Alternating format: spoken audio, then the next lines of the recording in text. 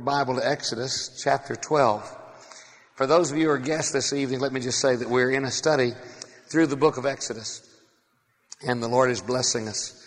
By the way, this coming Sunday morning, we're going to look at an interesting passage of Scripture, and we're going to discover why the shortest route is not always the best route.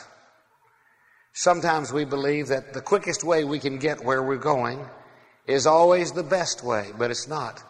And we're going to see how God deliberately led the children of Israel on a lengthy road to the promised land rather than a short route. And we're going to see the benefits of that. And if some of you think that God has been hammering on you excessively over a longer period of time than you think is appropriate, you may get some relief if you come this Sunday morning, at least as far as your understanding is concerned. And so I want to encourage you to be here this coming Sunday morning. Now this evening, as we have been doing on Wednesdays, we're going back into the text of the previous week just to draw out a thought or two or three that we may have missed. I'm sure, well, there are many more than that we missed, but just something that pops up in the text that we don't have an opportunity to deal with on Sunday. So tonight I'd like to speak about your testimony. Your testimony. At the close of the service, John Albritton is going to come up and share with you a testimony, not his personal testimony, but testimony about a soul-winning experience. Bob and Marilyn Kaufman, Bob's mother is here from Sioux City, and she came to know the Lord here at First Southern a year and a half ago. And we were talking about her testimony, weren't we, just a few minutes ago? We're standing down here. I introduced her to Forrest and Mary and Evelyn. And I said she'd been saved 3 years ago. She said it's been a year and a half ago. I mean, I'm sorry. I just forgot how brief a time it had been. But she didn't just get, saved. She got active. She's plunged into a great little Baptist church across the state line, and they're starting another Southern Baptist church, and she's so excited. A personal testimony. Well, tonight I want to speak on that subject. Your testimony. Your testimony.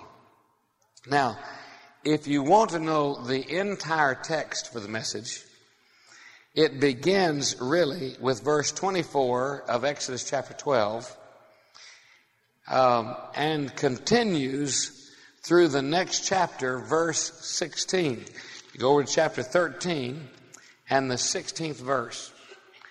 And you will find, I'm going to ask you not to read that right now, but you will find in those verses all of the instructions God is giving to the children of Israel so that they will not forget their deliverance. And he tells them about the feast of the unleavened bread. And he tells them about the feast of the Passover. And he tells them about redeeming the firstborn, because the firstborn of all of Egypt were slaughtered. Then the firstborn of all the Israelites are to be redeemed. All of this is God's way of saying, don't forget what's happened. This is your testimony. And so we're going to look at that, and I want you to think with me about your own testimony this evening. At breakfast this morning, I asked the waitress at the restaurant, Jeannie's still down in Dallas, Fort Worth area, with Greg and Sarah and Abigail and young James Hudson, named after his daddy, and Hudson Taylor. James Hudson Man, and I guess after you a little bit, Joel Man. So I went to breakfast with a friend of mine this morning. And I told him, we got there before the doors opened, and I told him, I said, I've been witnessing to this waitress for several years now. I said, she is a Jehovah's Witness. And she doesn't know the Lord. And I said, I talk to her a little bit every time I come in. Every time I come to the restaurant, I visit with her a little more. And so sure enough, she came and unlocked the doors for us. And we walked in. I greeted her, and we found us a booth to sit in. And she came back a little bit later with some coffee and the menus. And so I asked her then, if I could pray with her about something. And she shared with me, yes, there was, and told me what it was, something about the day. And it had started off a little bit bad. The cashier hadn't shown up or something like that. And so I told her we were going to pray for her. All of that is so that I'll have the privilege of doing something again with her that I have done before, and that is sharing my testimony with her. Well, what is your testimony? What is your testimony? Stand with me if you will, please. Let's look together. I'm going to begin reading with verse 24, Exodus chapter 12. Now he's talking about the Passover, the feast of the Passover. Verse 24, you shall observe this thing for an ordinance to you and to your sons forever. It shall come to pass that when you come to the land which the Lord has given you according as he has promised, he says, you do this there too, that you shall keep this service. He says, keep on doing it once you get to the promised land.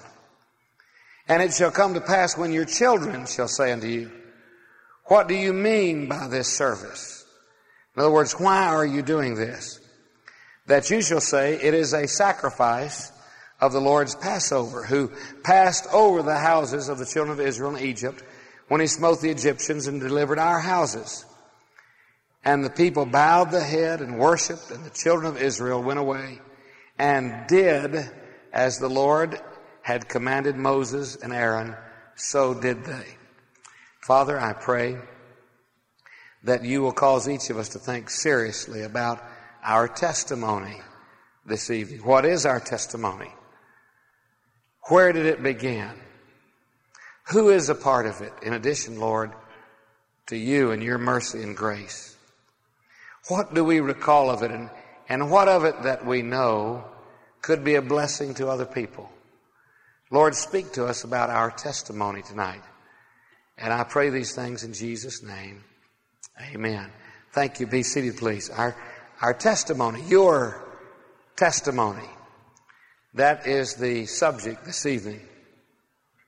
We live in a very litigious society, and it's gotten to the point that you can even turn on television and you can get all kinds of court. You know, you can get the People's Court, and you can get Judge Judy. I like her because she's sort of, boy, she's in charge. And now they tell me that you can even get animal court. Is that right? That's right. Those of you who watch TV incessantly would know that. Animal court. Can you imagine animal court? What do you say to an animal to get them to testify? Well, anyway, in court, you generally have testimony. And a testimony has to be the truth as the person has experienced it. No more than that. You can't dress it up. You can perjure yourself. You can elaborate. You can discuss the meaning of what is.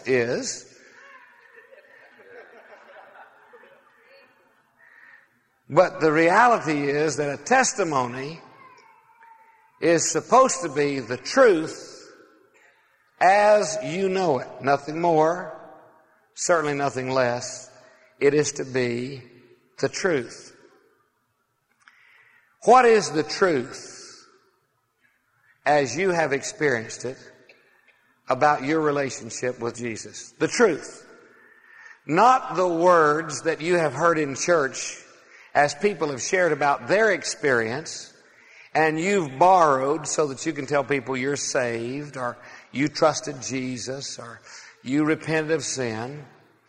What is the truth as you experienced it in regard to your relationship with Jesus? That is your testimony. And the Bible is big on this business of sharing testimony. All right? In fact, Jesus said of believers, you shall be witnesses. You're to bear witness. You're to testify as to what happened. The truth, nothing but the truth, as Jack Webb used to say. Now I want to give you tonight from this passage of Scripture, as we just simply read through these verses, 4 important qualities that must be a part of your testimony. These characteristics must be a part of your testimony. And of course, we're dealing with the Feast of the Passover, which is an annual testimony of the deliverance of the children of Israel from the bondage and from the slavery of Egypt. So let's look at these 4 qualities. First of all, your testimony should be enduring. That's the first word, enduring. In other words, it is a testimony that you should be able to easily repeat, listen to this now, and do so on a frequent basis. Now listen to verse 24. You shall observe this thing for an ordinance to you and to your sons forever. So every year, at the appropriate time, they would testify to their deliverance. They would get together, they would have the Feast of the Passover, along with everything that went on with it, the feast, the days of the unleavened bread, the time of cleansing, and the redemption of the firstborn. They'd get together to have this table, this Passover table, which was a testimony on an annual basis of how God had delivered them. Now listen, that means if a person lived 40 years following that day, and that's the most that any of that generation lived, with the exception of Joshua and Caleb. But if a person lived 40 years beyond that day, now listen, that means that they would have testified to their deliverance at least 40 times in their lifetime. Now let me ask you a question. How many times have you testified of your deliverance from the bondage and from the slavery of sin? You have a testimony. By the way, soul winning is not the same as sharing your testimony. I often share my testimony when I'm soul winning, but you can lead people to Jesus. You can share the gospel without testifying. How often do you share your testimony? With your family, like they were instructed to do. With your friends. With others in the fellowship. How often do you share your testimony? I don't want to park here very long, but I want to make a suggestion to you. People who know you ought to be very familiar with your testimony. Now, I don't mean casual acquaintances, but people that you see, they're in the daily traffic pattern of your life. That means your family, many of your friends, people with whom you work, maybe the neighbor that you've lived next door to for many, many years. You name some others, relatives, others. You see, people who know you, they probably know some other things about you. They probably know where you work. They probably know how many children you have. They probably know your children's names and maybe even where they have gone to school, or maybe they know other things about you. Whether you're in the military or you're in the civilian service, they may know something about your education. They know other things about you. But should God take you from this earth, they ought to be able to immediately identify your name with a testimony of God's deliverance. It is to be an enduring testimony. All right, secondly, the Bible says that it ought to be an enjoyed testimony. Something you enjoy. Not something you do because you have to once a year, but something you enjoy. Notice he says it shall come to pass that when you've come to the land which the Lord will give you, according as he has promised, that you shall keep this service. Now, why is God saying that? Because some people are big on sharing with the Lord and about their relationship with the Lord when times are tough. But there's not enough there that they remember to share when times are good. And he's saying this. He's saying this testimony ought to be such a treasure to you.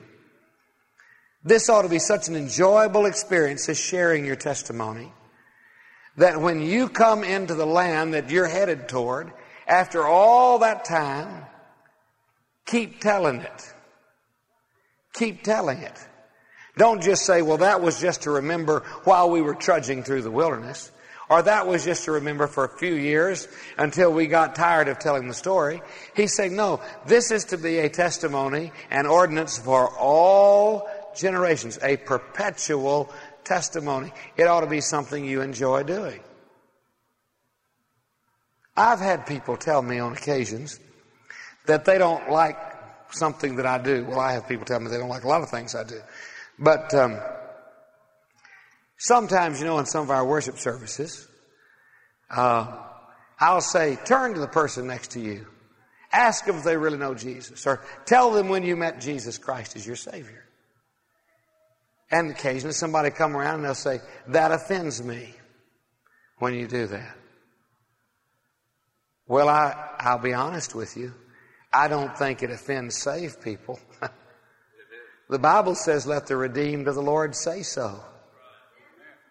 I don't think it bothers somebody who's got a testimony. Now, it does bother religious people who don't have a testimony. But if you have a testimony, that's something you share at the drop of the hat. You might even just drop the hat just to have the privilege of sharing the testimony, the story of your deliverance. Now listen, your family may know that you're a great soul winner. Do they know your testimony? Do your friends know your testimony? It ought to be something you enjoy telling people. Enduring, enjoyable. Let's look at the third quality. It ought to be an examined testimony. One that meets the test of a pure testimony. Notice what the Scripture says, verse 26. It shall come to pass when your children say unto you, what do you mean by this? What do you mean by this? That you say, well, let me explain. Your testimony ought to be not only subject to examination, but it ought to pass. Now, I'll be honest with you. There are a lot of people whose testimony doesn't pass. I've heard people share some of the most ridiculous and asinine testimonies. Not that I had to be the judge, but they didn't have anything to do with coming to know Jesus. Joe, you remember being at a party one time and a guy got up, gave his testimony, and another fellow got up and said, mine's like his, and sat back down.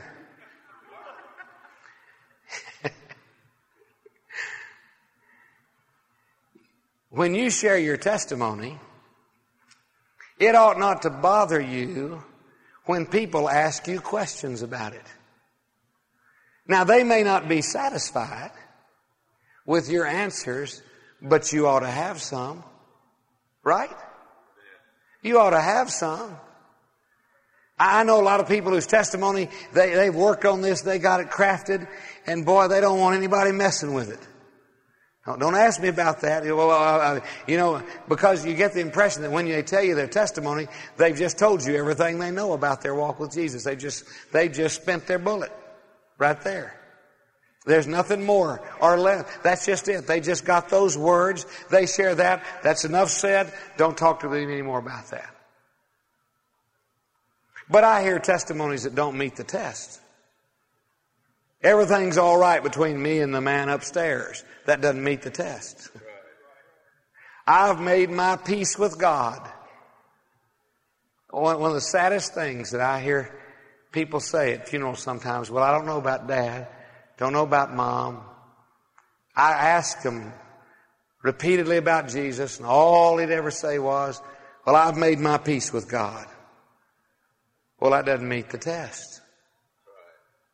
Because when asked about this, these people will be able to say, look, let me tell you what this means.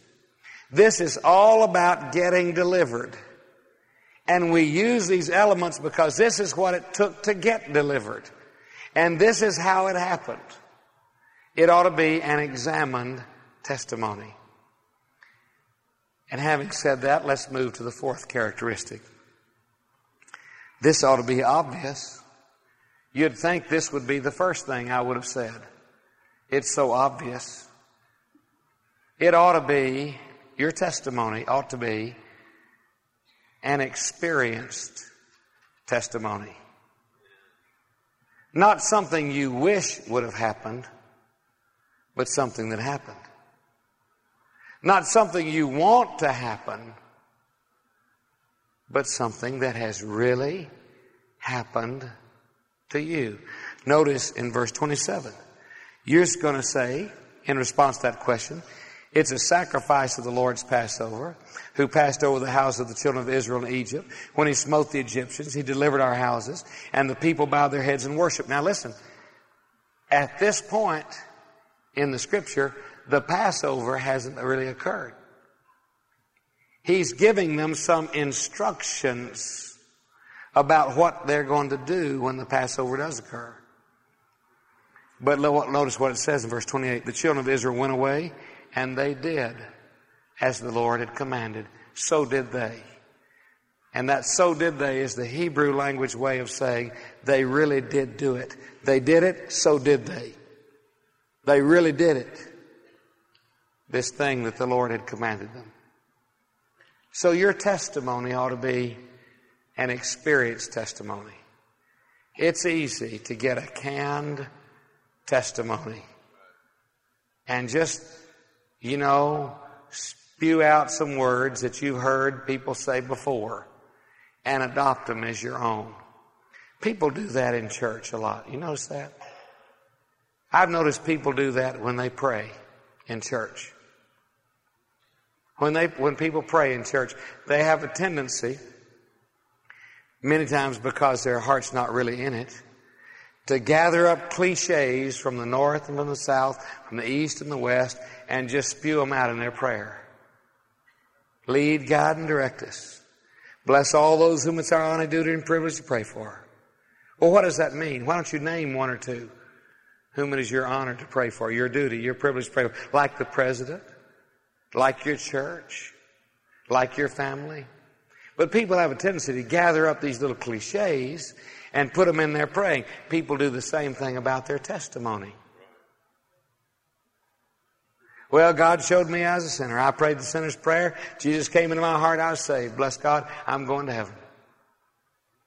Well, have you experienced that really and truly? Is it an experienced testimony? Now, if you've experienced it, you don't need to say about it something other people have said. You got your own testimony. And it'll ring true when you're questioned about it.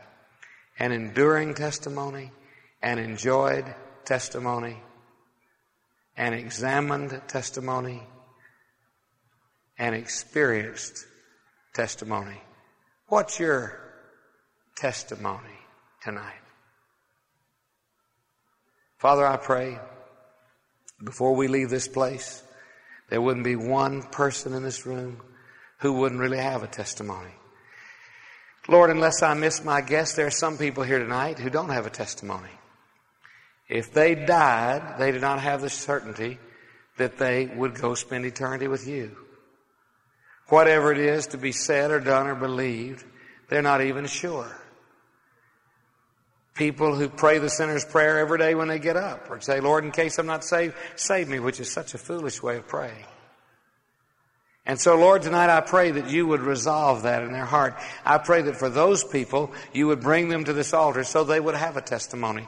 And they'd be honest enough to admit to the counselor, I need to be saved. I need to be saved.